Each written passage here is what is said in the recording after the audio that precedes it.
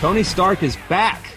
So are we. Welcome to the MCU Quarantine Gauntlet, podcast that explores the entire MCU universe one film at a time.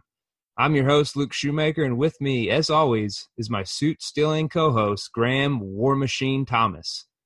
Graham, if you try to escape during quarantine or play any sort of games with me, I will tase you and watch Super Nanny while you drool into the carpet. All of that being said, have you ever watched Super Nanny, and why was that Coulson's first choice in this movie? I have not seen Super Nanny, and I have no idea why Phil Coulson would say such a thing. However, I have seen Mr. Nanny, starring the immortal Hulk Hogan, where he dresses in a leotard. What a fun movie. And honestly, there are parts of Mr. Nanny that I enjoy more than Iron Man 2. Mr. Nanny is an absolute must-watch. Like, if you grew up in the 90s and you haven't seen Mr. Nanny, I agree. It's a must-watch for sure. Super Nanny, I guess he says it because that was a show. It's literally about a woman that's like Mary Poppins. She's like a professional nanny who goes into people's homes and watches them and helps their kids. So I guess he's saying he's Super Nanny to Tony. I have no idea. I don't know. I would have to see it to really understand what Phil's talking about there. But it's not the first time that Phil Coulson's ever referenced something I didn't understand. So, yeah, touche. So Iron Man 2. Give us opening thoughts, information. We'll go through cast later on, but just tell me your first watch and on rewatch. So I remember exactly the day I saw Iron Man 2. We weren't living in town here at the time. I was having to commute back and forth. So whenever I come to town, I was here for the day. And you know what that's like. There's not a lot of back and forth when you're driving 30 to 40 minutes to go to work. So we got done with our newspaper that afternoon on a Friday. And later that night, I had my very first Siloam Panthers spring football game. But I had a little bit of a window in between where I could go do something. And, so I went to and saw my first movie ever at the Siloam 6 Theater, and it was Iron Man 2. And, and thinking about Iron Man 2, like, I liked Iron Man just fine. I was excited about Iron Man 2. As you'll talk about later, the trailers look good. And, the only two movies we had at that point, if I'm not mistaken, were Iron Man and Hulk. And when I left the theater, I wasn't disappointed. I had fun. I didn't think it was great by any means, but when you're a young father with two small kids who rarely gets to go to the movies, you're excited to see anything. And up to that point, the only other movie I had seen in the theater was Avatar during that whole time period. It's just tough to get out and go to the movies sometimes when you're a young father and you're broke. So I was really happy to see Iron Man 2. But as we moved on in the Marvel universe since then, the movie just keeps slipping farther and farther down the list. That's where I was in 2010 in the spring when we saw Iron Man 2. Isn't it amazing that it's been a decade since this was released? Yeah. Oh, how time has flown by. This was released May 7th of 2010, so it comes out. I had just made the decision that I wanted to be a teacher and a coach. I had substitute taught on Fridays when I didn't have class, and I was like, I want to switch my major.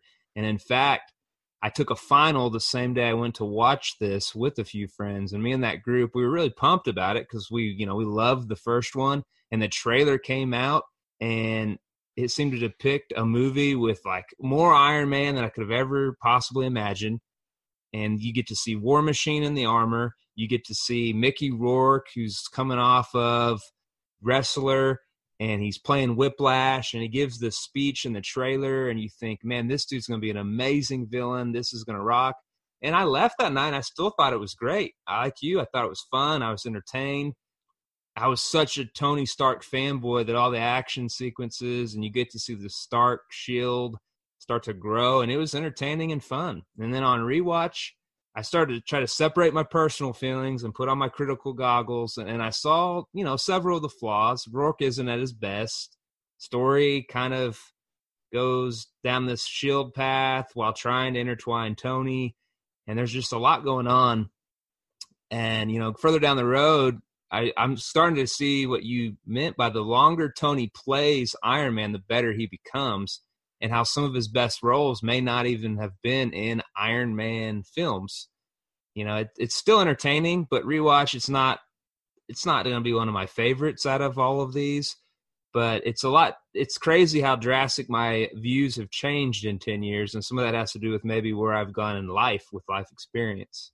Yeah, and I agree. I mean, you go back to the whole thing we said about some of the best work that Robert Downey Jr. did as Tony Stark is still to come.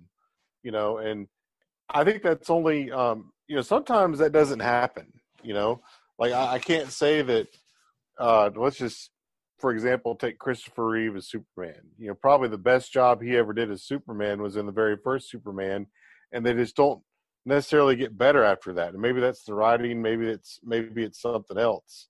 But with Tony Stark, I feel like as the sequels and other movies go on, he gets better, and that's a good thing. And there are some really great moments in Iron Man 2 for him, where he, you see him becoming that character that we all know him to be at this point.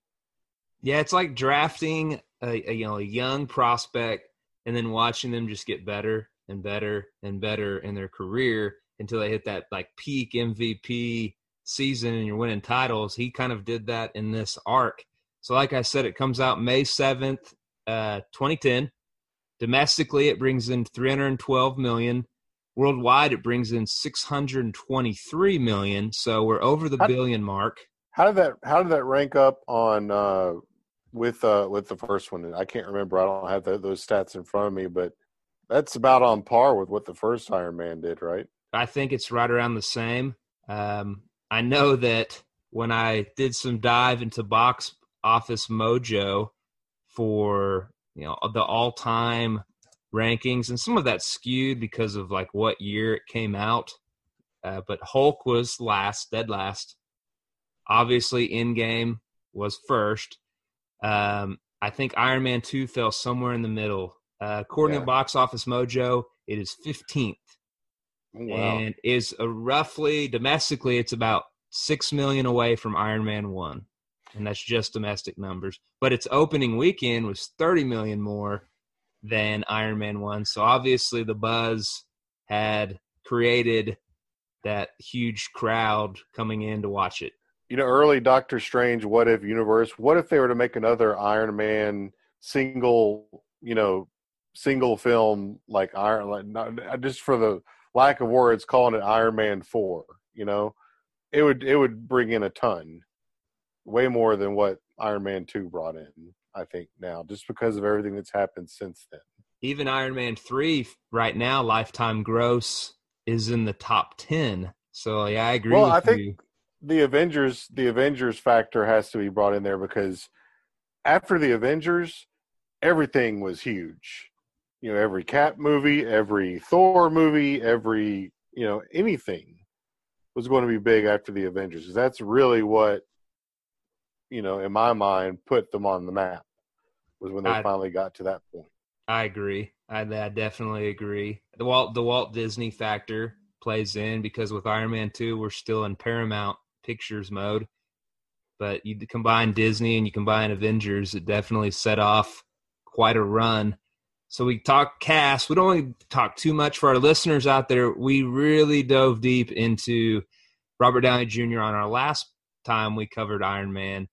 So we're not going to break down so much his filmography and a lot of his career. If you haven't listened to that, please go check it out. Instead, let's dive into things about him with Iron Man. I'm going to ask you some questions. So what makes him so likable, Robert Downey Jr., as Iron Man? So I think it's his personality and his cockiness / arrogance. If he wasn't so egotistical and conceited, there would be no appeal to his character. He'd just be another rich, genius, I guess. And it's that. But also you have this newfound morality and noble calling, which, keeps getting better and better with every film that Iron Man makes an appearance in. And it's like he's maturing slowly before our very eyes. And, and then eventually he becomes the, spoiler alert, the guy that we see and we mourn so much at the end of Endgame. So I think it's the arrogance, it's the cockiness, it's the personality that makes him likable. I think you hit the nail on the head, and sometimes it's even over the top cockiness, but for some reason you just have to love it. So what did you think about his performance in this one? I thought for the most part he was, Robert Downey Jr. was really good as Tony Stark.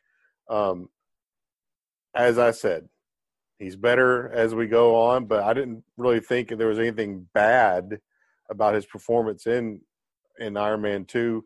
You can say what you want in this movie about script and the, corporate interference. John Favreau did what he, I guess had to do, and we'll get into that a little bit later. But I think for the most part, I give him a B+ on this one. Not a bad grade. Is this version of Tony, we talk about his transformation as a human being, is this our real eye-opening into the changes he wants to make for the world and within himself? A lot of that is predicated on what's going on with his health issue, but is this that real eye-opening version of Tony? No, I feel like we got that eye-opening in Iron Man 1, actually. It was just kind of a continuation. In Iron Man 1, when he starts realizing what all the damage is doing and then, has the press conference and all that, I think all that starts then.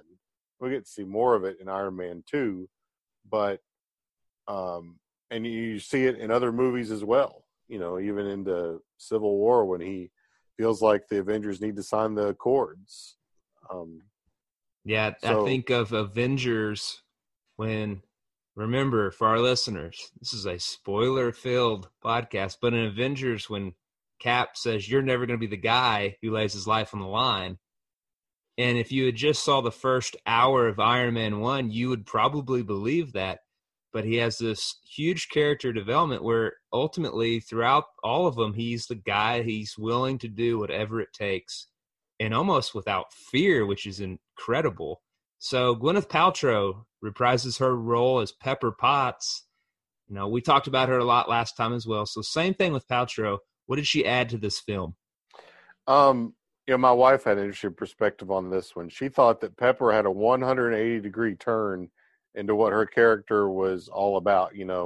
She felt like in the first one, Pepper would do whatever Tony asked her to do. And this one, she's the one who's kind of in charge. So it was a different perspective on her character. And, after Tony names her CEO of Stark Enterprises and all that. So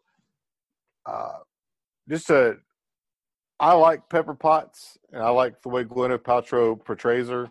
My wife doesn't really care for it, and I this is the second time we watched it together, and I don't understand why necessarily, but I don't have the woman's perspective either. So I like the Pepper Potts that we eventually get after these Iron Man movies are over with. The one that is presented all the time after that. And I'm good with it. I'm with your wife on that analysis. She goes from assistant to CEO, and then literal, those are just titles, but literally from assisting Tony and mostly, like you said, doing what he says to like wearing the pants in their dynamic. Like, no, Tony, we're not doing that type thing. And it was an interesting turnaround and just, that quick. And 2 years later in the movie, were you a fan of the growing relationship and the role within the story arc? Do they do a good job of how they've slowly progressed the romanticism between them? Yeah. I was ready for it at the end of this one. I mean, I felt like it was time. Can you imagine, though, if they waited to like Iron Man 3 to finally do that? That post-Avengers? Yeah, it would have been insane. Yeah. So in casting, this is where we finally get into some new people. So we have Don Cheadle, the new Colonel James Rhodes. Wait, not Terrence Howard? Oh, yeah. Go back and listen to our last podcast. You'll hear all about the Terrence Howard issues and why he's no longer with these films. But we get Don Cheadle. He's a one-time Oscar nominee for Best Actor in Hotel Rwanda. Studio gave him 1 hour to decide on a 6-picture deal as War Machine. 1 hour. And he was at his kid's birthday when they called him.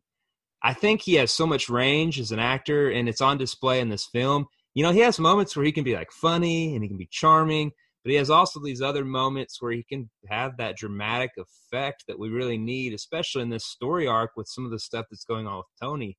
He's a talented actor, and he's got a lot of films with a high entertainment factor. He had like an MVP type run in 2004. He gets nominated for that Oscar, but he also plays in the movie that wins Best Picture. And then he also does Ocean's 12, which his role as Basher is hilarious to me. It's something that's crucial to those movies, I believe. For me, when I see him or hear his voice, because he also does some animated roles, I'm drawn to the screen because I enjoy just listening to him and watching him do his thing. Yeah, going back to the whole 1 hour to decide, I would love to know who they had in mind, who was next on the list to get an hour. I've scoured the universe on, luckily we have all the, world at our fingertips technology wise, and I cannot find any other casting possibilities. Maybe they were bluffing him. Maybe they were just... and he didn't have the kind of clout at that point to be able to call their bluff, but I'm glad he accepted the deal.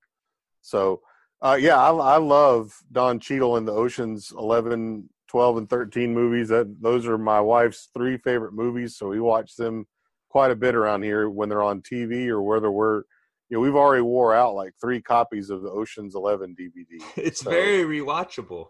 Oh, it's so much fun, too. But, the movie Traffic was outstanding. That was just such a good movie. I even like Don Cheadle in the Family Man with Nicolas Cage and Mission to Mars. And, Mission to Mars gets kind of panned a little bit. I enjoyed it, though. I mean, a lot of the Mars movies I do, and I don't know, there's something about that. Maybe it's because it's literally the closest planet to us. But, yeah, that's a good one.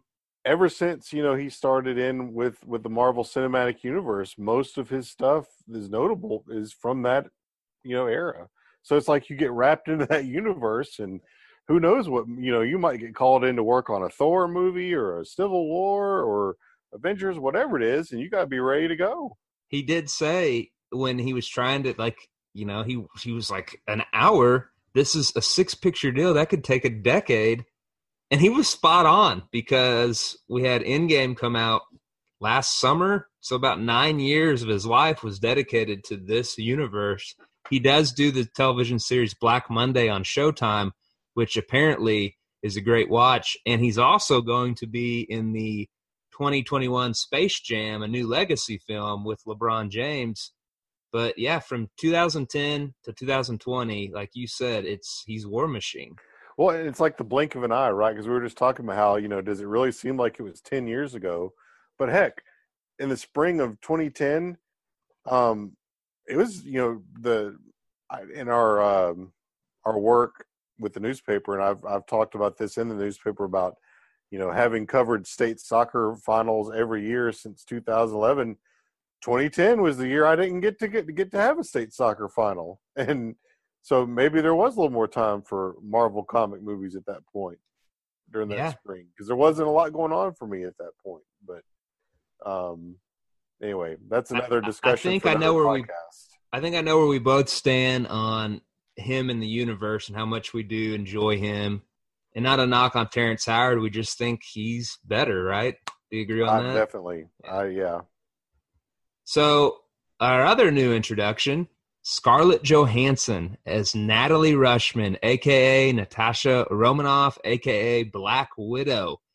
She wanted this part so badly that she dyed her hair red because she wanted to convince the studio that she was the Black Widow. She's a 2-time Oscar nominee, and both of those came in the last year. One of the few actresses to ever receive a nomination for Best Actress and Best Supporting Actress. Nominated Best Supporting Role for Jojo Rabbit and Best Actress for Marriage Story. What a year for her when you do those two You get some callbacks to Endgame. She had just done Infinity War. For me, she first burst on the scene in 2003 where she was opposite Bill Murray in Lost in Translation. And then after that, she put together, quite a run with a lot of movies that I enjoy and love. She has The Perfect Score. She does The Island with Ewan McGregor. She does The Prestige, which is one of my favorite Nolan films. She does The Other Bowling Girl. He's Just Not That Into You. She's the voice in Her. And then she does all these MCU roles. And then she still has time to put out these other projects. I love me some ScarJo. One of the coolest parts about going through this with my wife is that her favorite character in the whole series is Black Widow. She loves Black Widow. She was really looking forward to seeing the Black Widow movie. She's even gone as far as to research on Amazon some Black Widow graphic novels she might like to read. Wow. I mean, isn't that amazing? She's all in. I think she is more of a character. They try to push out Captain Marvel as something, as a female, to try to get that audience. We even have the scene in Endgame when all the women at one point are in the battle. But they've had their hero the whole time, it sounds like, with your wife. She loves, she even made a comment the other day about how much she loves Black Widow. And she, so Black Widow in this movie brings out quite a few, when she and Happy Hogan are fighting the goons in the building, and, she's got all these toys she's pulling out to beat them up with. And Amy said, why doesn't she have these toys in the other movies? All these special weapons and all that. She has like a Batman utility belt, and Happy even calls her out and says, "What are you wearing?" That was a fun moment, though. Where it's like, "Hey, I got mine," and she's like knocked out a whole platoon of the whole hallway is clouded with bodies, and he's excited about his one takedown. So, speaking of characters who I think are fun, Sam Rockwell plays Justin Hammer, one of our two villains in this film. He's a two-time Oscar nominee with a win in 3 Billboards Outside Ebbing, Missouri that came out in 2018. The first time I really saw him on screen was in Hitchhiker's Guide to the Galaxy, which I had read the novelization, and he really embodied for me Zaphod Beeblebrox. Like, I saw you read the novelization or the novel that the movie is based on? That's what I meant. Sorry, I've read both. Yes, yeah. Let me strike back there. I read the novel that came out well before the movie. I watched that, and then I read the novelization. In fact, I had a teacher that actually required us to read the novel, which was no problem for me. We get some reads in high school. You get some reads in high school where you're like, these are rough. And then you got something like this that I was interested in. He went on to garner a lot more attention, though. He plays in the assassination of Jesse James. Another great role for him opposite Brad Pitt. He does movies like Choke, Frost Nixon, Moon, which, Graham, is as sci-fi goes. If you haven't seen Moon is a trip, man. You gotta watch it because it's a very unique story. He's essentially a man that's like a outside contractor that has to spend so many years on the moon doing one specific job, and then he's all alone. You get another like robot, kind of like Hitchhiker's Guide to the Galaxy, and the plot twists in it are just so bizarre. It's one of the first things I ever got on Netflix when they did the mail-in DVD exchange. He obviously got his shot here at the MCU, and we'll get into casting later. But his last 3 years is what I want to talk about, because if you're in quarantine and you're looking for something to watch or binge on, movies he's put out: 3 Billboards, Vice, and Jojo Rabbit. They're all great films, and he puts together great performances. In Vice, I really think that George W. Bush is sitting there, and it's actually Sam Rockwell. That's impressive. I think the only movie I've seen out of this list would have been The Hitchhiker's Guide to the Galaxy, and he was a complete Jack Beep in that. And he was supposed to be. That's, Zaphod Beeblebrox is in. I kind of feel like he was kind of goofy in this movie in Iron Man 2, and maybe he's supposed to be. A funny thing, the wife thought that he sounded like the voice of Syndrome from The Incredibles, and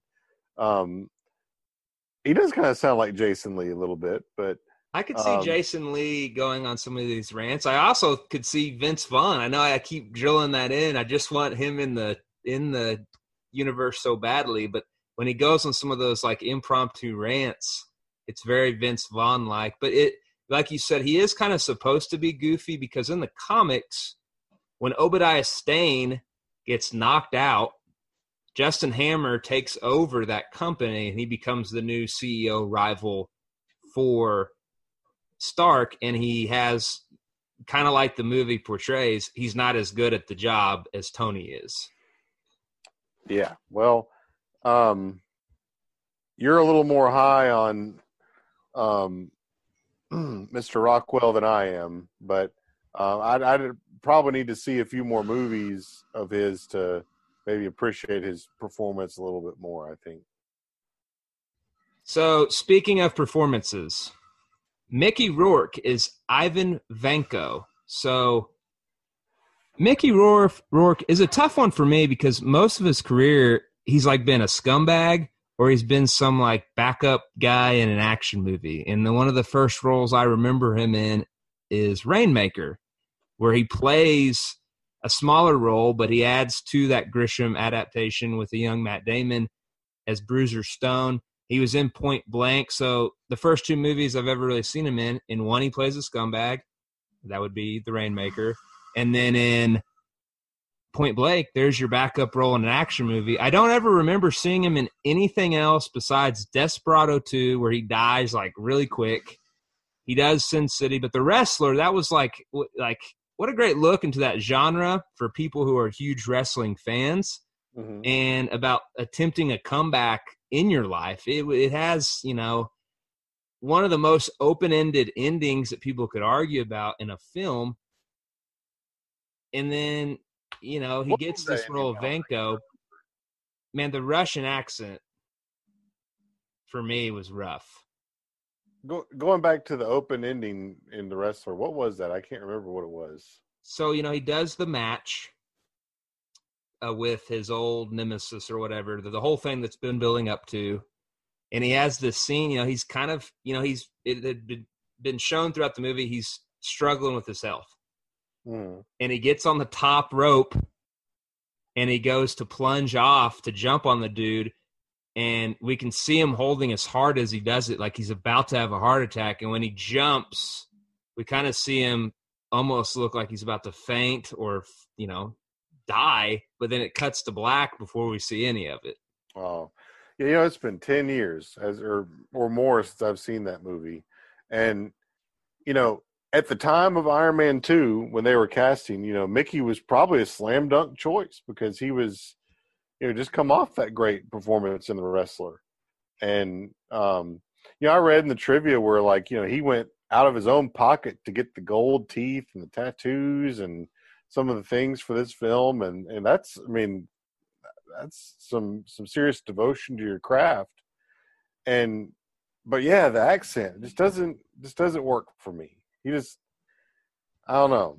They didn't even have to use, like, in the comics, it's Anton, his father is in the comics. Like, there's not really an Ivan Vanko. So I don't know why they had to use someone being Russian. I guess, it is what it is. But like you said, at that time, Mickey Rourke was like oh, yeah, for sure. Let's use him. It's very similar as far as the physicality of the role. Let's use Mickey Rourke. So we have Samuel L. Jackson, of course, with a lot larger Nick Fury role. We'll talk a little bit of why that happened later on. We get our boy Clark Gregg, and then we also get to see more insight into Howard Stark, played by John Slattery. He plays mostly, from my memory, what I've seen him in was in Mad Men. He plays one of the executives in that show, and he does a great job. And I thought he does a good job as Tony's dad. Yeah, we'll get into this a little bit later, but I really like Howard Stark. And there was a moment in this film a little bit later, it was very touching to me. And I think it was to you as well. But was this his only role as Howard Stark? I don't believe so. Because we have a younger Howard Stark in Cap. Yeah, we have which I don't know how the time lapse in there happened. Like how much? Oh, he does. I remember right now without having to look it up in Endgame. Oh yeah, He runs into him. yeah, that's right. Yeah. So, director Johnny Favs, my boy. In our last pod, we definitely dug deep into his career and what an obvious fan I am of him. Graham is a fan of both MCU and Star Wars. What has our boy Johnny Favs brought into these universes? Not only as Happy Hogan, but also in the Star Wars universe with The Mandalorian. And Dad, for when you listen to this, Johnny Favs is Jon Favreau, the director. So to get through Mr. Luke's terminology here, you know what? He's a great resource to have around. And I think his best work right now is being done in the Star Wars franchise. Iron Man 2 is not his best, but as we talked about, there was interference from corporate, of them wanting to intertwine that shield, elements into the movie, and maybe John wasn't ready to go that route yet. And apparently, that whole deal made him so mad that he didn't want to come back for Iron Man 3. But I just think he's a jewel. I started watching the what's it called? It's the Making of the Mandalorian series. It's on Disney Plus right now. The Gallery. Yeah, The Gallery. And just one episode. He's just a huge resource when it comes to Marvel Comic Universe and Star Wars. And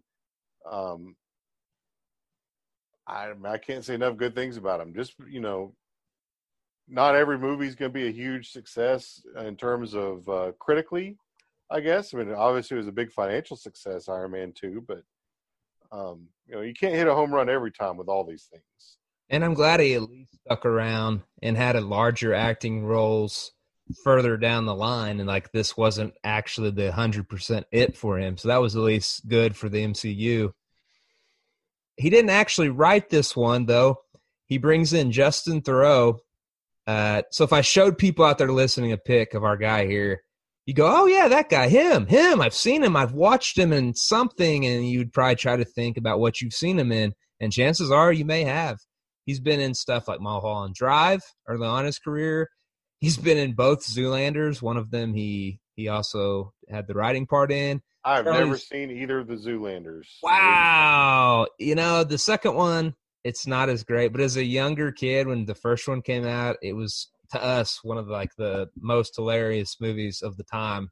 Anytime you get Ben Stiller and Owen Wilson together, it's usually a fun watch.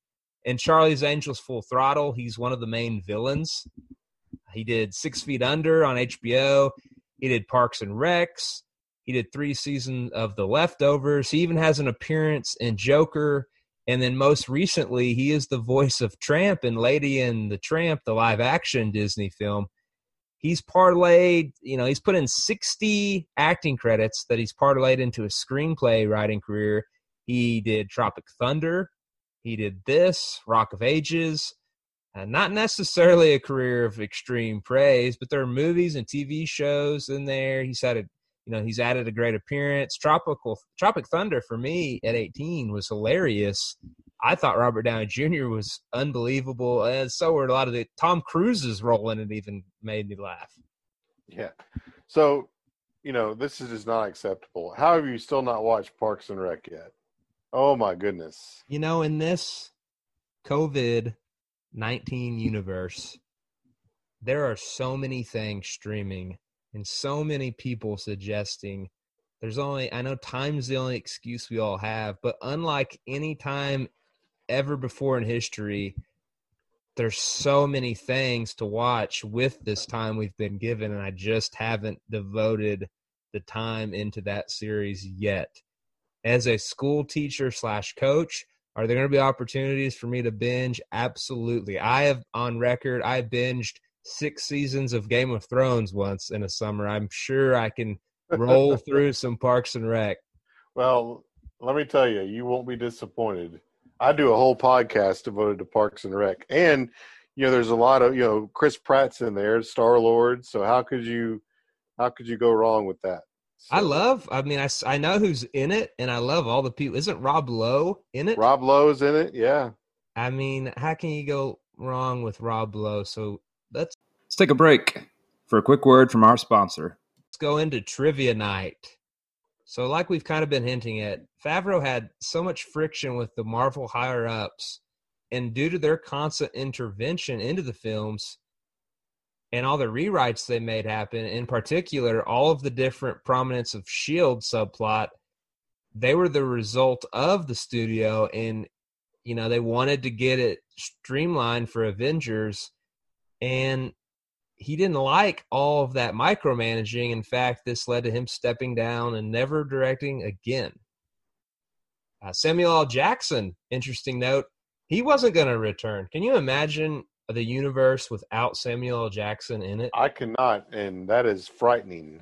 It'd be a huge loss. Like they wrote, like Nick Fury and him. I can't even think of a backup choice, and he almost didn't do it because he wanted more screen time, and he was promised more screen time. So before this movie, he signs a 9-picture deal. I don't have any information on how much he was given, but I imagine it was a large sum of money. Yeah, and some of those pictures are minor type roles, you know, like just small appearance here and there. Yeah, this was, you know, obviously this is only the third film that had been put out. He has a lot bigger role, but it's still not even, it's like what, 10 minutes? Yeah, and he was upset about, you know, he thought he was going to have a bigger role, I think, in Iron Man 1. Yeah. And it was just very small. So another bit of trivia for trivia night. The Hammer Industries factory is really Elon Musk's SpaceX facility, which blows my mind because I didn't realize that SpaceX had been around for over a decade. The people walking around are actual employees, and it's awesome that they have this because we also get the cameo of Musk later on in the movie. Yeah, I think I had read that part before, you know, and there's a lot of funny stuff going around now about Elon Musk and Kyle and Thanos and all that stuff. I don't know if you've seen any of that stuff. It's funny. I've seen the name that he's given to his newborn son.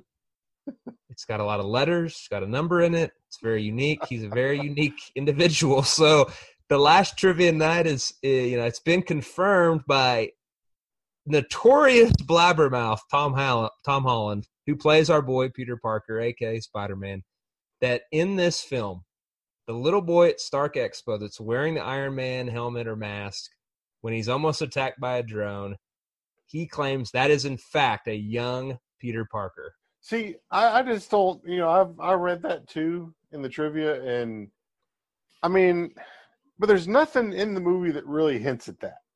There's, I mean, and they've not gone back and revisited that part of it either.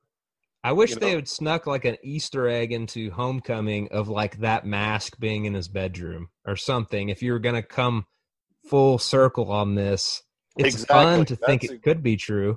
Yeah, I mean it's a neat thought, but there's nothing we've got really to back that up other than Tom Holland says so.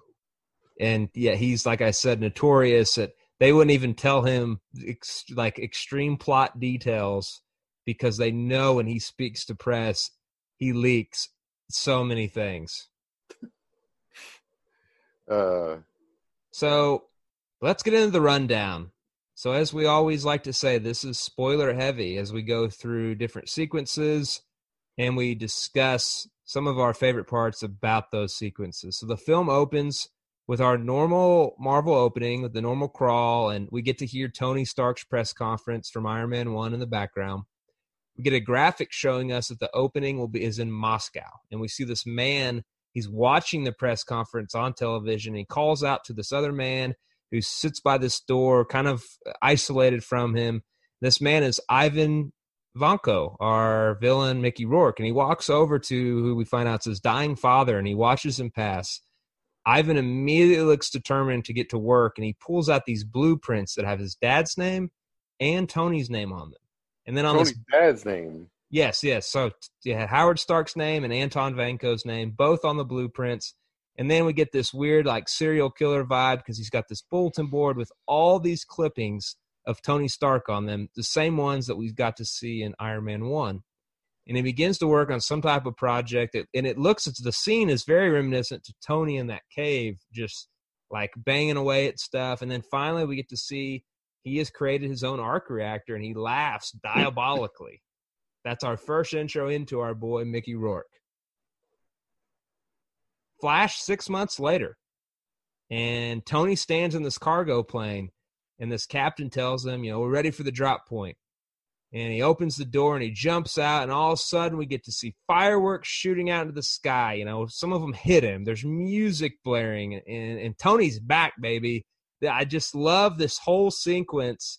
I wish they would started here and not the Moscow stuff, because even on rewatch, I'm like, yeah, shoot to thrill, baby. How'd you feel? Yeah, great song choice there, which they bring back in Avengers when he gets onto the scene with Loki and Cap in outside that museum. I don't know if you remember that. Yeah. That's why Cap and Loki are fighting, and it's kind of almost a draw, but then you get to hear the song blaring, and they all look around, and he flies in. He pretty much ends everything. When he lands on that stage, he's in front of a huge crowd, and he's got these women around him that are dancing, and it's very like patriotic. It reminds me so much of Apollo Creed in Rocky IV when he fights, I think his name was Drago, which is very the Russian. Ivan Drago, I think was Dolph his name. Lundgren. And it's very similar, like all his showmanship. He's full Tony. He takes the suit off. He goes classic full narcissist. And he explains that they're going to kick off a Stark Expo, which is 1 year of events that will show off all these innovations. And then he plays this old clip of his father when he ran Stark Expo. And it kind of gives us that first dive into some of Tony's motivations as a man, that he thought so highly of his father. He shows this clip in front of everyone. Yeah, and, then we get to the part that really kind of caught me off guard on the rewatch, when I'd forgotten about the whole blood toxicity part where he checks his blood and it's 19%. I had forgotten all about that part of the movie, and so it was kind of a stunning reminder of where we were going with this. Yeah, when I'm with you. When he first does the prick, it shows the 19%. I'm like, oh, yeah, he's got to figure out, because, later on we'll get into about what's going on with them. I'm like, I completely forgot that was part of the plot. So Happy and Tony, after that occurs, they make their way through an adoring audience, and then there's a reporter outside, and an Olivia Munn cameo. She ends up playing in X-Men movies, so I'm glad that was a huge. I was like, wow, she's in this. And then Happy and Tony, they get to the car, and there's a woman waiting for me. It's Kate Mara, who's House of Cards fame, also the daughter of the famous Mara family who owns the New York Giants. And she serves him with a subpoena to testify in a Senate defense hearing. And why does Tony hate not being handed things so much? I don't understand that. Just a little tick about him, I guess. We all have them. Yeah, that's a very interesting. I don't know if I've ever met someone that's like, I don't like being Nick handed. Fury can't eat diagonal toast. I mean, just some weird things. True. Nice callback to our Captain Marvel pod. So the next day at the hearing, Tony's questioned by a Senator Stern, who demands he turns over the Iron Man suit. And Tony refuses and gives this very defiant speech. The Senate calls their expert, in quotation marks, witnesses, because Tony challenges his expertise. And it's Justin Hammer, who is the government contractor for weaponry. And Hammer gives his testimony, but Tony gaffes at it and makes all of his snide remarks. But then the Senate calls in Colonel Rhodes, and this is our first shot where we get to see Don Cheadle, and this was intentional on the screenplay for the line that he uses. He looks at Tony, which it's almost like he's looking at us as the audience. He says, "I'm here now. Get over it." And that was supposed to be a not so subtle barb to show that, yes, we replaced the character. Get over it. Let's go on. I never thought about it that way, but when they showed him walking in very deliberately from the back, I figured that, that was their way of saying this is our new Colonel Rhodes.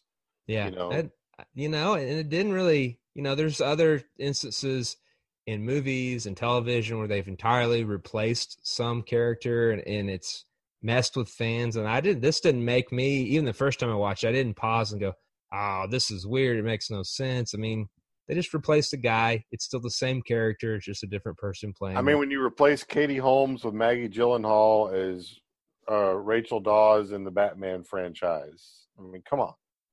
That well, I don't know about that casting choice, but that movie was, there was nothing that was going to ruin that movie with Heath Ledger. So Rhodey, he's coerced. He has this detailed report, but he has to give a one line from it, even though it's very detailed. And the one line, it kind of hurts Tony's case. And he tries to explain the back, what that one quote goes on to say, but, they cut him off. And then he discusses how other people around the world are trying to create their own weapon suits. And they pull up this screen, and Tony just hijacks it. He's got his own version of a Chromecast in 2010, and he's just showing his own stuff up there. And he gets this hilarious clip of all these different countries and their failed attempts, including our boy Justin Hammer, who just it looked like the guy's neck snapped in half. Had that guy not got that die. Yeah, that was cool how he was able to hijack the broad, the presentation, just, and it looked like something that wouldn't have made sense in 2010. So it was even more amazing back then. I read that they had consulted some tech companies, and the tech companies were like, your first one, nothing seemed too over the top. Make it more over the top. If this guy's supposed to be the greatest innovator, make it where it looks almost unbelievable. I mean, I'm amazed whenever our IT people can take over my computer from, 45 minutes away and make it sing and dance while I'm waiting on them to fix it, It is fun to watch someone remote in.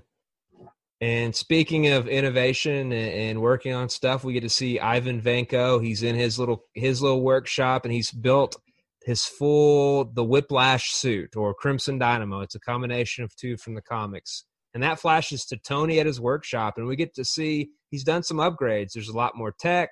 He's got Mark 1 through 4 set up in his workshop, and he checks his blood again, and this time it's at 24% toxicity. He throws back more chloroform, and we get this great quote from Jarvis as he pulls out that cord that's smoking, and Jarvis is like, the irony, sir, is that the same thing keeping you alive is also killing you. And Pepper walks in, and it's evident that she has no idea that that's going on, and they have this heated back and forth and Tony, classic slick Tony's got champagne ready. He makes her the CEO of Stark Industries, and what an incredible line they throw in, because we get to hear it all the way in Endgame. He says, it's you. It's always been you. I was shocked the first time I watched this when he makes her CEO. How about you? Yeah, you just weren't expecting it in that moment, I suppose you could have moved that one to the end after they had their kiss and all that, but then you might lose something out of Pepper in this movie where she's bossing him around the whole time. And you lose maybe some of the Black Widow assistant part. So moving on to that, we get a scene where Tony, he's boxing with Happy. They're getting a workout in, and Pepper walks in with this young woman. We got Scarlett Johansson walking in, and, she obviously catches Tony's eye, and she's from legal, and she's there to help expedite the process of making Pepper the CEO. And she says her name's Natalie Rushman. She goes into the ring with Happy while Tony does some research on her and sees her impressive resume. And as this happens, Happy keeps baiting her, and she just drops him like straight Black Widow all the way into it. And my lack of knowledge at that time, I don't even think I knew that she was Black Widow at that point. I just did not know. I like to go into these movies as cold as I can about them a lot of the time. And they didn't, if you look at the casting credits and how it's billed, and, nothing says Black Widow on it. It just says Natalie Rushman / Natasha Romanoff. So if you weren't an actual, big comic person, you'd have no idea what that means. Well, and I would imagine, and I can't prove this, but, going back into before the movies are released, take, for example, when Star Trek Into Darkness was released, Benedict Cumberbatch's character, all we knew was his name was John Harrison. but everybody knew it was going to be Khan, right? Yes. They kept, but then, and that was what was suspected. But then, we get to when IMDb releases the cast list, he's just John Harrison. They're like, "Oh, who is John Harrison?" They go back and research every single Star Trek before that to figure out who John Harrison is, and then they spin it back in the movie where it's just a name for him. So they may have done something similar with that with Natalie Rushman. But, yeah, and by the way, I think that's an underrated Star Trek movie. You may not agree with me, but I enjoy that movie. Yeah, I mean, it's no Wrath of Khan, but it was fun. No, you mean that's Khan. That's always going to live on through all of eternity for Trekkies. So they arrive at Monaco at a hotel, and Tony has made Rushman his new assistant. And we get the Elon Musk cameo. Hammer interrupts Pepper and Tony, and he reintroduces Christine from Vanity Fair, who's an Iron Man 1, and she's doing an article on Hammer. Tony checks his toxicity again. He's up to 53%. While Pepper talks with Rushman, we suddenly see Tony on television firing his driver for the Grand Prix and entering the race. But we also see Ivan Vanko is part of a pit crew. He's wearing some type of tracksuit, and he just steps right onto the track and reveals his full whiplash gear along with his arc reactor. He slices one car in half as he waits on Tony to come racing in. Pepper and Happy, they're like, oh, we got to come help him. So they get in a car and race towards him to try to deliver this, which I thought, and I still think it was a great add-in, is that transportable briefcase suit. How they get innovative more and more in these movies on how he can carry a device where he can change an Iron Man never ceases to amaze me. Yeah, it's pretty awesome. What's not awesome is after Ivan cuts Tony's car in half and we get all those cars piling up behind him, I thought the CGI going on was terrible. And I'll get maybe more into that later. So Happy, though, he races onto the track, and right when Ivan's about to probably kill Tony, he just bam, slams right into him and pins him against a wall of the track. That's a hilarious sequence. Like, it's a very crucial moment, but how funny is, like, they can't get it together for like 30 seconds. Yeah. And, I'm with you on the whole case thing. Like, they're coming up with new ways for him to get into the suit. And, even as far as like one time it shoots down from space. I mean, it's just awesome. Yes, I agree. This was like the first. From a wristwatch. Yes, where he just all of a sudden his whole body, it's incredible. It's all that nanotechnology that he pours money into. They finally get the case to him, and he gets it on, and Ivan kind of gives it to him at first, but finally Tony rallies but defeats him, rips the arc from him, destroys it, and as Ivan is finally dragged off by the finally arriving police, he shouts, "You lose," as blood pours from his mouth. Hammer looks on with a nice little evil smirk from the hotel watching on television. So Tony visits Vanko in jail, and we get one of my favorite scenes because we have this back and forth with them. Essentially, Ivan explains his motives along with, why he won today. And as Tony leaves, Ivan makes it known that he is aware of this whole toxicity thing. It was an interesting reveal. And at first, it made the Starks look like pretty bad dudes. I wonder how Ivan knew about the toxicity. Well, because he claims, or he uses the name of the element that Tony's using to power it. Oh, palladium or whatever. Yeah. So that, he's a smart guy, clearly.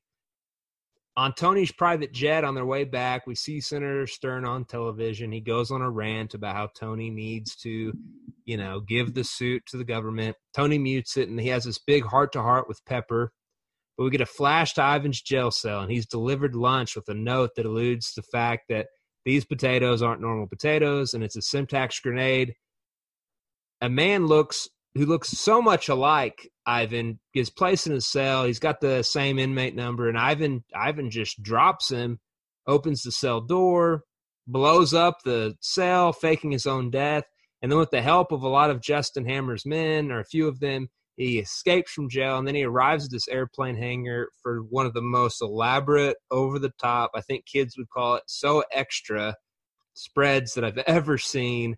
And Hammer pitches him this deal that, and, Ivan only has one demand, is that he wants his bird. That seems a rough watch for me. What are your thoughts? Yeah. I don't want to step too much into later. Well, it's a snap for me for sure, just to preview things to come, or at least it could have been done better. And, why didn't he bring his dang bird with him? I always wondered that. So, right. I guess when you're traveling international, I know he had all the other fake paperwork, can't bring a bird with you. So Pepper meets with the press about what occurred in Monaco, and Rhodes visits Tony. And while Rhodey's visiting, we get Tony sitting in one of his speedsters or one of his drag cars, and he's looking up all this information on the Vancos, and we get some backstory with them. Rhodes tells Tony that he has to play ball with the government. Tony's still being Tony. But then Rhodes has to help Tony out, and we get to see that he's hurting. And Rhodes realizes this. He sees the decay in the reactor core, and he sees the decay of Tony's body. We get a flash sideways at Hammer Industries. Ivan gets a grand tour from Hammer, and Hammer shows him all his versions of the Iron Men. Ivan even rips the head off of one, where Hammer gives us the amount of just one unit costing $125 million. Ivan agrees to help Hammer make his own Iron Man suits. Yeah, and this is kind of where it starts to go off the wheels for me, because Iron Man is the man in the suit, and to me his suit is supposed to be unique and kind of one of a kind type thing. And now here he is going to be fighting drones essentially, or other guys in suits. And I was excited about him fighting the Whiplash character with all that, because he wasn't really in a suit as much as he was just had those electrical whips, so to speak. And so you get to this part with these drones, you're like, really, drones? Or at least that's how I felt a few nights ago when I watched it. I'm with you, and I get into more of that when we get to Villains Hall of Fame, but I'm with you. It would have been nice just stayed the course on the Whiplash or Crimson Dynamo thing they were going for, instead of a robot army, which is essentially what we got, which Tony then parlays to creating his own version in later films. Yes, and we get into that in Iron Man 3, and it's just a little over the top, I think. Yeah, I'm with you on that. So Tony's contemplating not having his birthday party. Is it a birthday? It's a birthday party, right? Yeah. They never really sing happy birthday, but it's implied. And he has this pretty steamy conversation with Rushman, and she basically gets him to go for it. And at the party, he's a drunken mess. He's even wearing his Iron Man suit. So when Rhodes arrives, he is furious. Tony's shenanigans continue to spiral, and he drunkenly goes for a kiss from Pepper. After her rejection, he just starts blowing stuff up. And Rhodes has had enough. He goes down to the workshop, and he puts on the Mark II suit, and he shows back up, tells everyone to get out. And he and Tony start a nice battle sequence. They're tossing plates. They're tossing barbells. They're swinging each other around, and they just cause complete chaos to that house. Now, are you ready for this? And this is another preview of things to come, but remarkably, this is a scene that is one of my favorites, and I would snap it at the same time. Interesting take. And I actually dive into a little bit about this, of why they did the whole Tony drunkenness too. But yeah, it's the battle sequence, definitely fun. We even get the name, some people think it's cheesy. I always love when either a character's name or the movie name's dropped. When Tony says, "You want to be the War Machine?" Fully bringing to us that Rhodes is in fact War Machine. Is that the only time they ever say War Machine? In the entire sequence? In the series, I think. I mean, the entire universe. It may be. There may be, I don't know. That's a great one. We'll have to. They always just call him Rhodey. They don't call him War Machine. Right? This may be the only time, and he's doing it as a joke. their fight ends with this huge blast after they try to shoot their ion cannons or whatever they are at each other. And all the guests are still there, which is amazing to me. And then Tony awakens and he watches Rhodes fly off with the suit. And it's shown that he flies to Edwards Air Force Base. And when he arrives, all the troops, they're just in awe of this colonel flying in, and it's not Tony Stark. But that parlays into, I know you love this scene. The next day, Tony is eating inside of the famous Randy's Donut, which fortunately in my lifetime I've gotten to eat there. Fury arrives and he has one of your favorite quotes. I'll let you say it later. And this leads to this fun back and forth inside the restaurant. But Rushman shows up and Tony's informed that her real name is Natasha Romanoff and she's in her full Black Widow gear. It's revealed that Tony allowed Rhodes to take the suit and even gave him security clearance to do so. Fury hints that he has bigger issues going on in the Southwest region, a reference to Thor, which would be the next movie to come. Widow injects Tony with a lithium dioxide for a temporary solution because they're well aware of the issues going on with his heart. Great Fury, Romanoff, Coulson, Tony scene. Yeah, and we'll get into that more later with it being one of my favorites, but it gives a lot of insight, into what's going on. So Hammer, he brings Ivan a bird. It's not his bird, but he checks on the suits and he discovers that Ivan's creating drones, like we alluded to, and Hammer wanted ones for real men, but Ivan convinces him that this is the most efficient way. So back at Ed Edwards Air Force Base, Rhodes shows the general the Mark II. He tells him that Hammer's going to come to outfit the whole thing with weaponry. Back at the Stark mansion, Fury and Stark have this conversation where Fury lets Stark in on a lot of different things, like that his father was a founding member of S.H.I.E.L.D. and that he knows all about the heart issue and that he believes Tony can fix it. Tony brings up how distant he and his dad were, but Fury alludes to maybe he didn't understand his dad fully, and he gives him this entire trunk, and he says the answer to your problems is going to be in there. Natasha's going to remain undercover, and Coulson's left to babysit Stark. Rhodes, back at the Air Force Base, meets with Hammer, and Hammer gives him this elaborate speech and shows off his entire arsenal, and now Rhodey's suit is full War Machine. Yeah, I'll take it all. Yeah, I want all of it. Everything, you just did all that, and I sat here with a straight face the whole time, but I loved it all.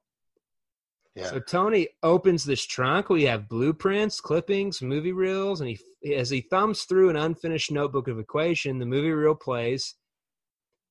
And at the end of the reel, the reel is his dad filming stuff for various things. At the end of it, he leaves a message for Tony, and Tony's now inspired. And he goes to Stark Industries to try to make amends with Pepper. He buys her these strawberries because he thought they had an important connection, only to find out she's allergic. Not so slick, Tony.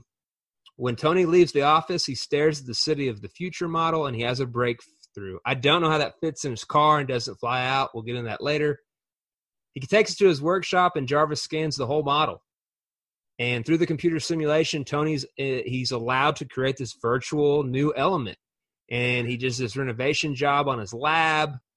And we get this fun scene with Coulson revealing the Captain America shield. And Coulson tells Tony he's got to leave to New Mexico to handle the development there. So I felt like this whole scene was fun to watch, but it's just not very believable. No. I don't think, one day Howard Stark built the Stark Expo model with the idea this is a new element and here it is, and we're hiding it, in the blueprints of this. You kind of find that it's difficult to go with. Huge stretch for sure. But ultimately, Tony creates that particle accelerator or collider. He creates a new element. Hammer calls Ivan for an update because his presentation at the Stark Expo is that evening. And Ivan's like, all they do is salute. Did we ever come up with a name for that element? I don't think he says it. I don't. No, because when they were talking about the elements with Fury there, I was like, is he talking about vibranium? I just didn't remember. Was he going to put some vibranium in him or something? But clearly not. Yeah, just because Jarvis says, "Congratulations, sir, you've created a new element," but like they don't name it. So Yeah. interesting. The whole part's pretty interesting. Hammer gets fired up that Ivan hasn't done what he's supposed to do, so he goes and puts him essentially under house arrest. But Tony gets a call from Ivan, and we see both of Ivan's babysitter bodyguards are dead in the background. And so Tony fires up his new suit with his new core, and he takes off. Pepper and Natasha, they arrive at the expo for the Hammer demo, and Hammer introduces all of his new drones, each uniquely designed for different branches of the military, and even Rhodes is introduced as the war machine. Ivan, though, back at Hammer Industries, he takes control of all the drones and Rhodes' suit as Tony flies in. And so they all start attacking Tony, and it leads to this wild chase sequence, and Tony tries to get Jarvis to override all those different suits. Hammer gets confronted by Potts, and we get Black Widow doing her thing, and she just interrogates him to find the whereabouts, and she says, "Happy, let's go." And they get in the car, and they head to Hammer Industries for a terrific Black Widow fighting scene, which I loved from the trailer, too. Yeah. It's like in my count, she takes down 6 guards to Happy's 1. So it's like you get the fun stuff with him struggling, and you get her just washing guys. My thing was, I didn't really feel like he was struggling with him. I mean, he defeated him. He did. I guess it's all about relativity. Like, she's just whipping through him, and it takes him the entire time to finally drop the one, and he's so happy. It's kind of like the Gimli and Legolas from Lord of the Rings, you know. Legolas is counting up how many guys he's shot down, and Gimli's like 4, and Legolas is like, I'm at 43. And yes, or he knocks down the gigantic elephant thing, and he's like, that only counts as 1. It's good to tie crossing universes. I was going to say, it's good to tie sagas together. But back at the expo, Tony's still trying to evade these suits. Natasha, when she gets to the controls, Ivan is a no-show, so she hacks in and gives Rhodes full control. And the drones show up to confront Tony and Rhodes, and then they have this battle sequence. They slice down and destroy most of the suits, partly because Tony uses what I'm calling Ultimate Kill, because I think it's later added into Iron Spider suit. It's like a similar thing that just like annihilates everything around him. Hammer is arrested back at the expo stage, but Ivan arrives in his full Whiplash, Iron Man, Crimson Dynamo, like they're just putting it all together. This suit, and a battle takes place, and it's kind of a draw until, Tony talks Rhodes into doing the same thing they did at the house, and this giant explosion, and it manages to kill Whiplash, but not before him, saying one last time, "You lose," because all of the drones are set to explode. Tony flies across the campus. He finds Potts and saves her right before she dies. They go to a rooftop. They embrace in a kiss. She was trying to resign as CEO, but his romantic affection ended that conversation. After these events, though, Tony meets with Fury, who has a file on him from Romanoff. And the file states he is not recommended for Avengers Initiative due to his personality traits. Fury asks him to be a consultant, but Tony lets him know, "You can't afford me." And the movie ends with Tony and Rhodes getting medals from the same Senator Stern from earlier, obviously the favor that Tony asked for, and he pins medals on both of our heroes. Yeah, that was a funny scene too, and they had a good choice of music there on the scene with Senator Stern, who is a real tool. I mean, he is just a tool. Not a fan of him at all. If they ever made a movie of Jerry Krause, he needs to be Jerry Krause. The mid-credit scene shows Coulson showing up to a blast crater with Thor's hammer just sitting right. Go ahead and say the name, Mjolnir. Yeah, I will forever butcher that. I'm a lot better with Stormbreaker when we get into Ragnarok, but Mjolnir, or however you say it, yeah, it's sitting there in the crater. Yeah, and my lack of knowledge at the time, I did not know that was Thor's hammer. I just didn't know it. I mean, my knowledge of Marvel Comics has grown exponentially over the years, but in 2010 in the movie theater, I had no idea.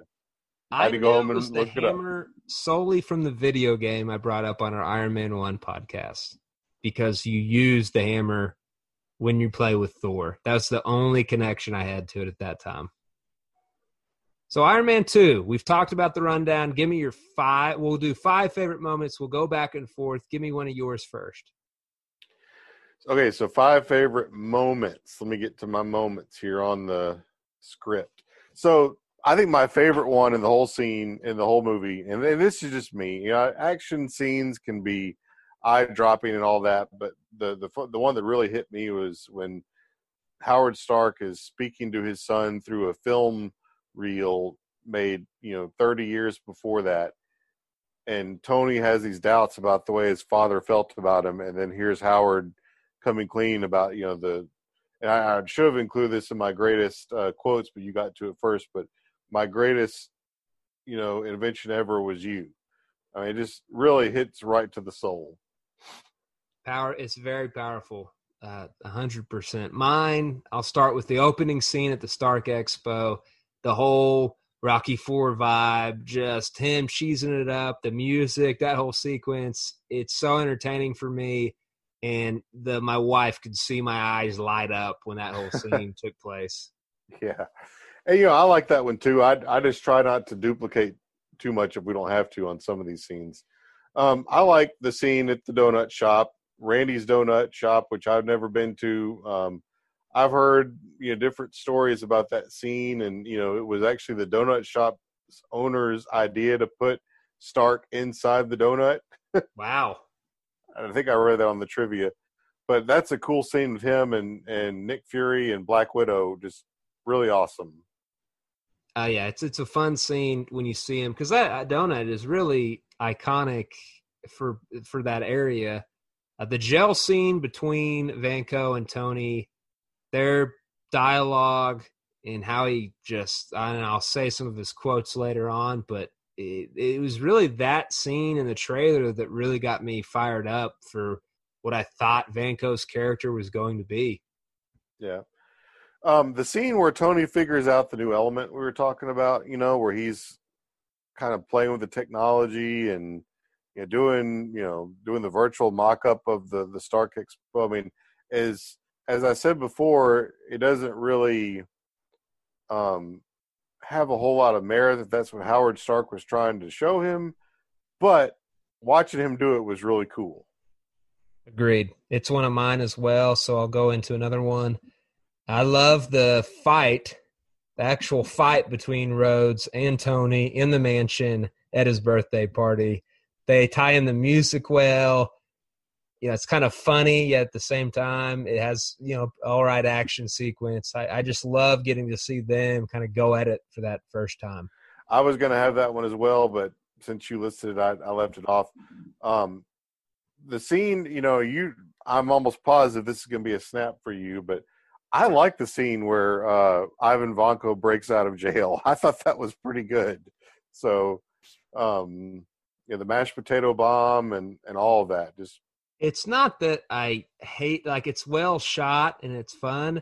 I'll explain later my issues with the scene. My last one, which I think is one you don't like, but I just like finally getting to see Tony and War Machine fight together. Not so much the sequence with the drones and who they're fighting, but just watching them. Watch them team up, yeah. Yeah, they've known each other since MIT, so watching, it's like two best buds, in their suits fighting. It was a good watch for me. So we'll go into quotes. My first one, and I'm going to go with that Vanko one. He's kind of laughing, and, he did the "you lose," so Tony's wondering, what did I lose? And he goes, "If you could make God bleed, people would cease to believe in him. There will be blood in the water. The sharks will come. And all I have to do is sit back and watch as the world consumes you." I was like, he's the Joker of the MCU right now, just throwing these bombs at him, minus the weird accent. I just liked the quote. Yeah, I go Nick Fury when he's they get done talking to Stark, and he kind of leaves him with this one thought: "I've got my eye on you." With Nick Fury and his eye patch. I love any eye joke with Nick Fury and the eye patch is funny to me. And I love all the time, he's not afraid to make people make fun of it. Tony makes fun of it, what eye do I look at? So I love that he threw that back at him. That is a really good one.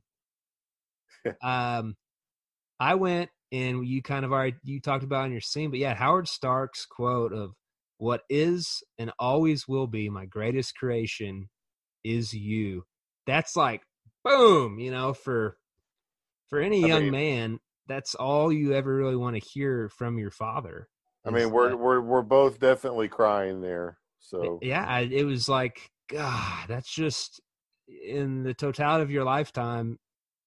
When it comes to your father as a young man, you just want them to be proud of you. And he's telling him, I'm not there anymore, but you're it, man. Another along the many great lines that Pepper has to Tony, but not everybody runs on batteries, Tony. And she's always the proof that Tony Stark has a heart and all those. She's always kind of hitting at him right in the chops there.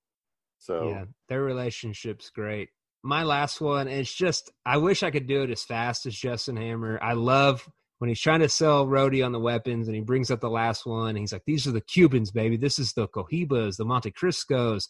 This is a kinetic kill sidewinder vehicle." He talks about the chemicals in it.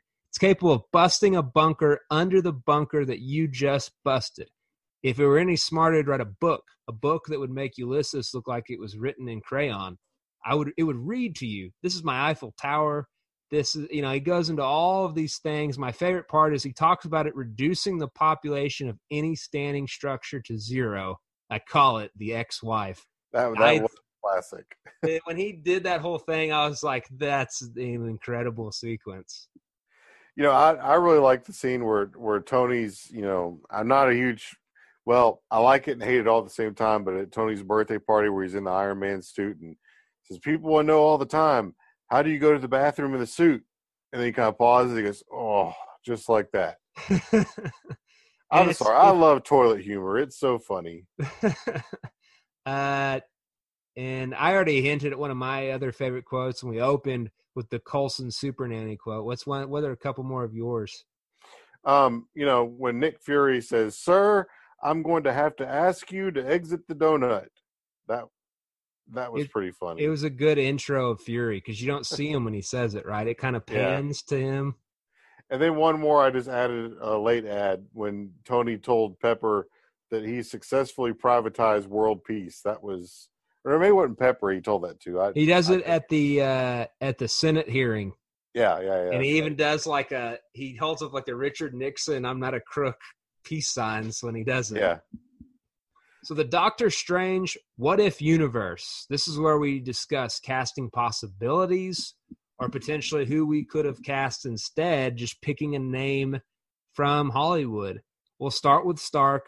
We talked about it last time. Sam Rockwell was discussed to be Iron Man 1 in the What If universe. And remember, for our listeners, we're doing the What If universe because Disney Plus is going to release an animated series called the What If universe, where they do different universes where different things have happened. So my question to you, if we make Robert Downey Jr. Justin Hammer and we make Sam Rockwell Iron Man, do you like that movie? No, I don't even want to go there. No. It could have been. I mean, obviously. Do you want to go there? I think Rockwell has the chops as an actor to be able to be that narcissistic cockiness side to him? Yes. Do I think he would have done it as well as Robert Downey Jr.? No. Do I prefer Robert Downey Jr. as Iron Man? Yes. But all right. I will say that the studio left the open-ended Sam Rockwell when he only gets arrested. They didn't kill him off because there was talk about possibly bringing him back one day because they did like his performance. Nobody would remember who he is, though. It's just been so long. Oh, now it's done. Everybody had to go back and watch Iron Man 2 or listen to this podcast. Black Widow. We've talked about this poor woman that I'm about to mention time and time again. There are rumors about her playing Susan Storm later on in a project, but Emily Blunt was a done deal. But due to a contractual obligation with Fox Studios, she could not be in this film. And that opened up the door for our girl, Scarlett Johansson. I can't say it was a bad thing that it happened. Nah, neither can I. Some of the other names, Natalie Portman, which she is in the Thor universe, but I don't even have to list the other names because Scarlett Johansson has absolutely killed it. Whiplash. Oh, yeah. Whiplash, we have no rumors. I can't find anyone else they were considering outside of Mickey Rourke. So I'm doing my own what if. Viggo Mortensen. I think he does a better Russian accent, which he already has shown he can do in a movie, Eastern Provinces. And he's a better actor overall. Do you like Viggo being our Whiplash? I do like this, actually. It would have been interesting to see him in a role like that.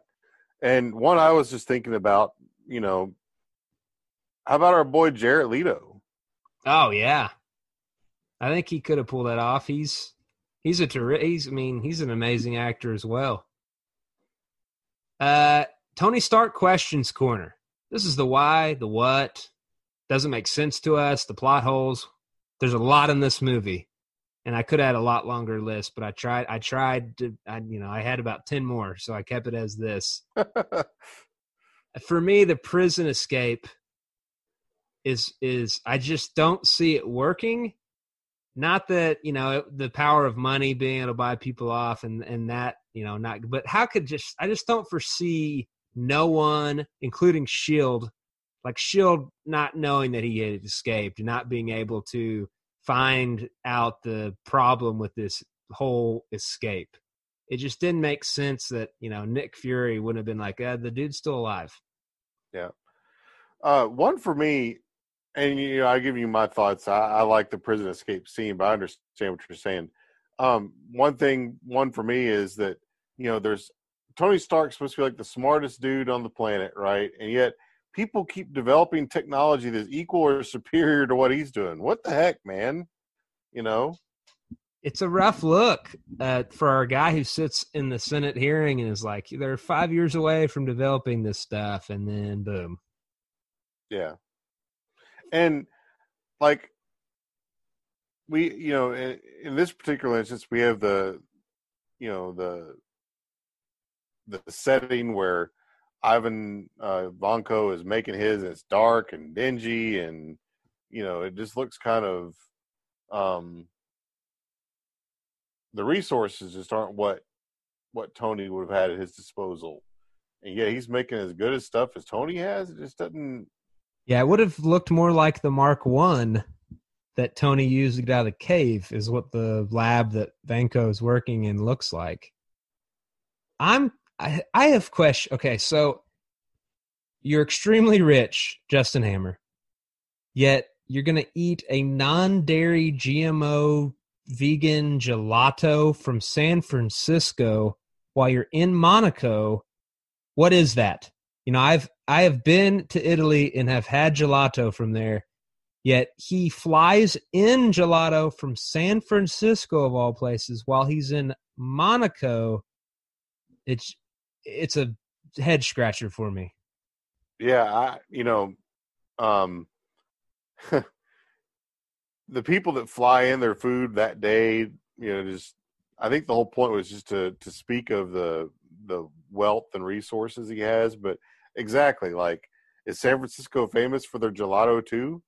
I don't know. Apparently, and this was ahead of the game on the non-dairy GMO stuff.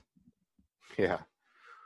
I didn't have this on the notes, but I'll go ahead and throw it in there because I think my second one, how can all these people be as smart as Tony, too? I think that kind of fits in with what I said about Ivan Vanko. But the whole thing with Howard Stark and him making the 3D version of the model and their computerized version of the Stark Expo model. I just, it was fun to watch, but it just doesn't add up.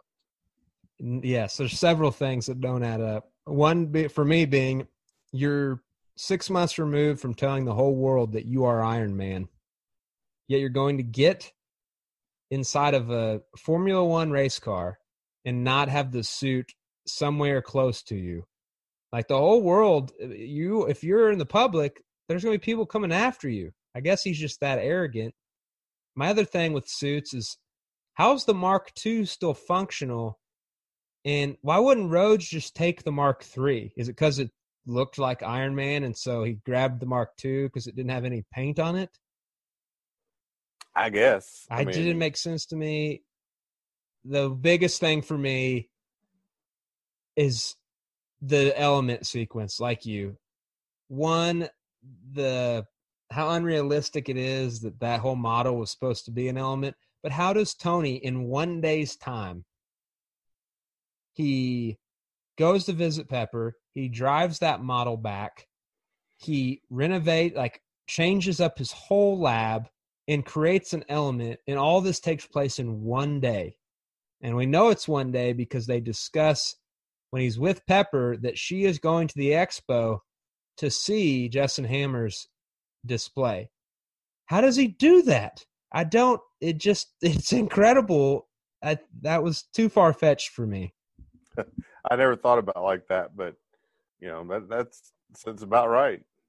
It's like who knows what the drive is from Stark to Malibu anyway. It's just, and the fact that Coulson wouldn't have known he left, that kind of blew my mind. So let's get into the snap.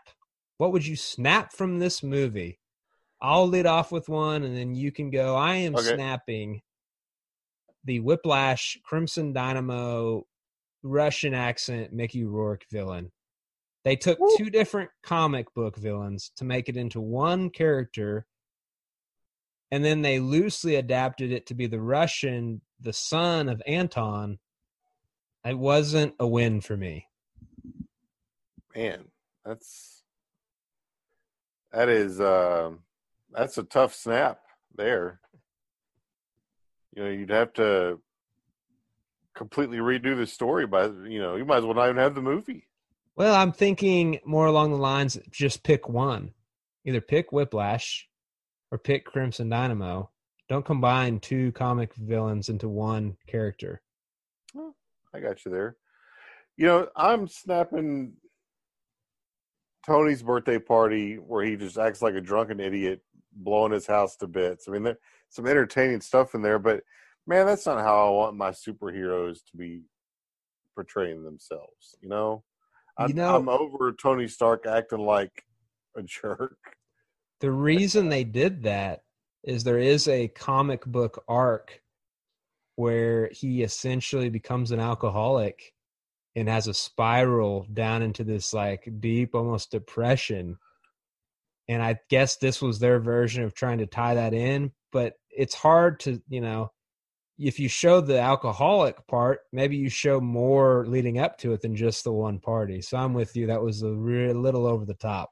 Do you think they were trying to cram so many things in there because they didn't know what exactly the future held for these characters? Like, at that time, they didn't know they would be 23 movies strong. Yeah, Let's cram as much in as we can. That's one of my next snaps is that I love S.H.I.E.L.D., but this is, when you think of solo films, this has almost the most S.H.I.E.L.D. in it outside of Winter Soldier and Marvel, Captain Marvel. I know they had the pressure from the studio, but I would have liked little breadcrumbs of S.H.I.E.L.D., here. But I guess they had to fast line it because apparently they knew that Avengers was right around the corner. And you had a lot of S.H.I.E.L.D. and Thor too, but yeah. And we'll get into that next week, I guess. I'm snapping the scene. Well, I don't know if I should call it a snap or a rewrite, but the scene in the hangar with Hammer and Vanko and the gelato. The scene just could have been better. I mean, maybe Vanko needs to have some gelato. Maybe they gave him one. But yeah, golly, there's he speaks limited English, which I guess makes sense, and they don't have a deep. I wish he had more dialogue in that scene. I'm with you. It doesn't really build up. It's more comic than like dramatic effect going on. There need to be more there. It just kind of all he wants is his bird. Bird. Just, yeah. And so I I'm don't know. snapping all the plot, too many plot holes in sequences that are too far fetched for me. The first one, and I understand this is a comic book universe. You can have some artistic license, but when it comes to some of the plot is just, and there's a reason this isn't one of them, didn't get the accolade or acclaim or the fan vote that Iron Man 1 did. Yeah. Any more for you? I am snapping the end action sequence with all those drones. I do like the part where Rhodes and Iron Man are kind of working together, but it just kind of, on the rewatch, I was just thinking, man, they could do so much better than this. I'm tired of him fighting drones or other suits. I was with you on the whole robot drone thing. It's not my favorite watch. But speaking of villains, we're now going to go into our Villains Hall of Fame, where Graham and I rank the villains from every MCU film. Where are you ranking? I just went ahead and went with Vanko as my main villain. So who did you choose, or what's your ranking? I've got Vanko too, and I've got him down at number 21. I've got him below Jude. So we've done Red Skull. He's at number 7. We've done Jude Law from Captain Marvel. I've got him at number 14. Jeff Bridges from Iron Man 1. I've got him at number 19. And I've actually got Colonel Ross as my main villain from Hulk, more so than Abomination. I got him at number 17, but I've got this one at number 21. It just doesn't do it for me. Maybe it's the accent. Maybe if they could have gotten the accent better, maybe that would have made things better. I'm not far off from you. In fact, I'm right next to you. I'm at 22. So our guy, Jan Rogue from Captain Marvel, or Jan Rogue, I had him at 22. So I've actually, the first time in MC Quarantine Gauntlet history, I've bumped the guy to a different spot. So he's going to move to 21 for me. We're going to slide in Vanko to 22. So he's going to be in between Jude Law and in between the Abomination. Oh, man. And these, I think these are definitely, we're able to adjust these as we go. You see all these movies, in such a short span of time, and you're going to have to make some adjustments. And for those of you out there that heard the Hulk pod, my disdain for the Abomination. But our boy Vanko here, he's second to last for a reason, and I'm with you.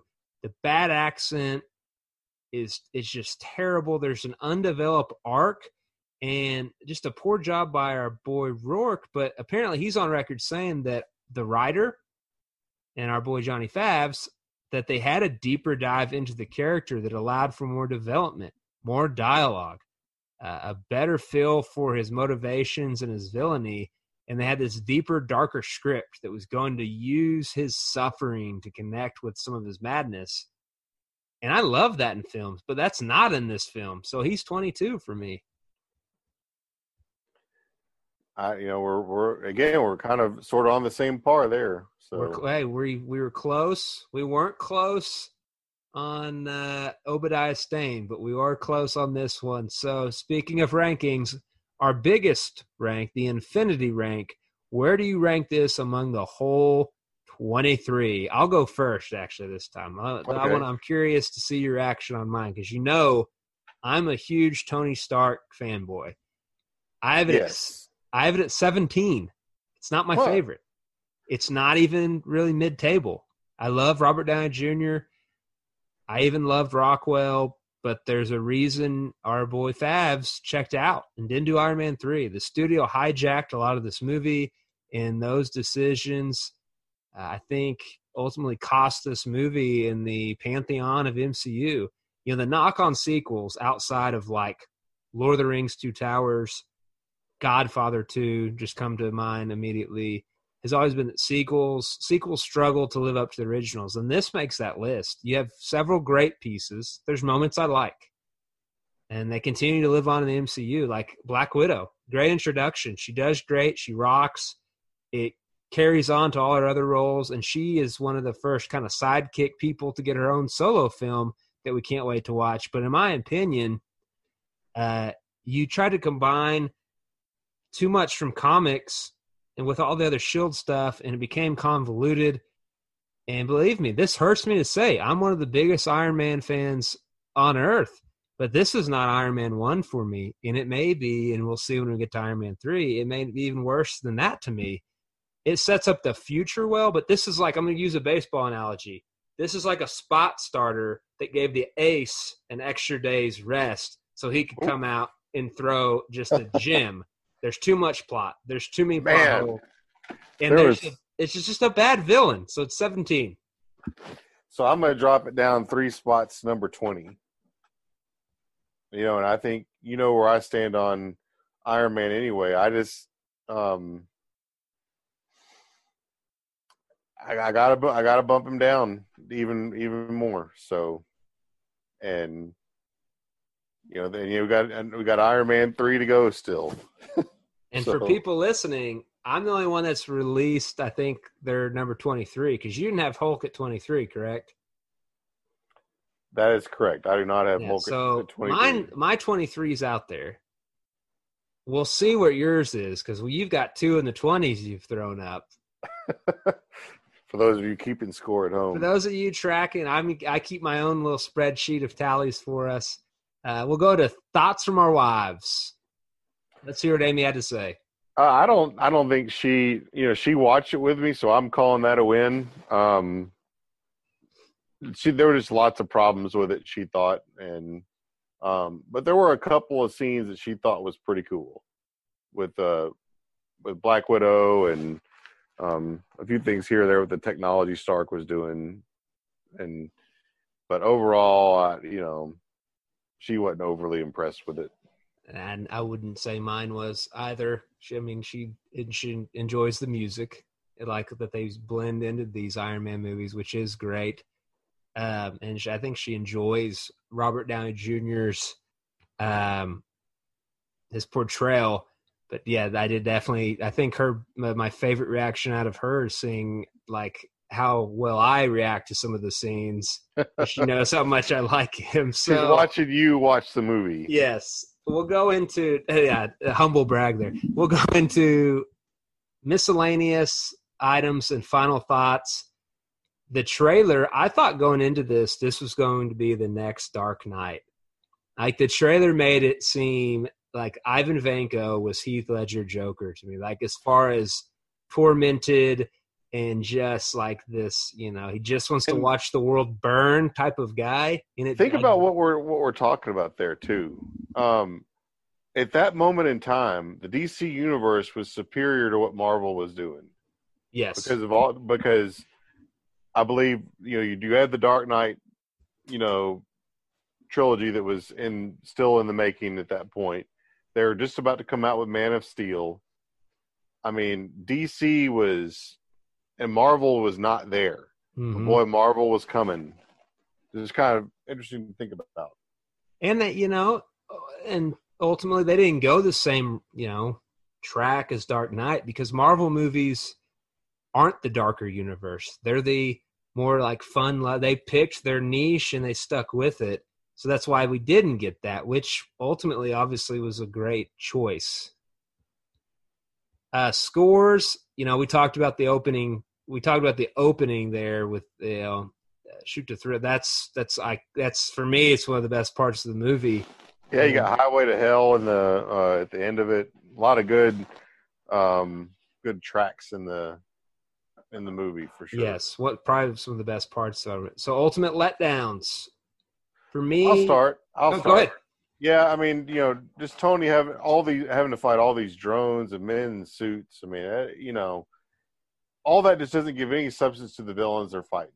At least when they're fighting Thanos, they're fighting him because he's a Titan. He didn't really need much help when he's fighting everybody. And I think your movies lose something when the good guys are wearing the suits of armor and the bad guys are too.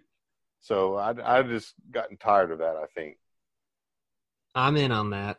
I'm also I think I'm going to go to a comic thing here with Whiplash. I think it was a bad portrayal because it was more Crimson Dynamo, and then they just added in the Whiplash little things that he slings around. But the drunk Tony stuff, like the comics use that as a tool to show him like kind of shifting into this like suffering and tie it into like almost a depression. In this movie, they just give us him at a birthday party. Like, that's not a deep dive into a rough time. I could understand watching him sink into a depression versus he's just being a jerk at a party and blowing stuff up in front of people. Like, that's not who he had become already. That would have been more of like an Iron Man 1 before he changes his lifestyle. And that was a huge letdown for me. I don't think we ever see that again, right? So that's a good thing. Yes, agreed. Final thoughts. I'll go first. I'll let you finish this off, and we'll talk about what we're doing next. My final thoughts. This movie had several scenes and sequences that I love, and has several that I don't. It has a cast of actors that on paper should have dominated, but like the 2004 Lakers, they fell short.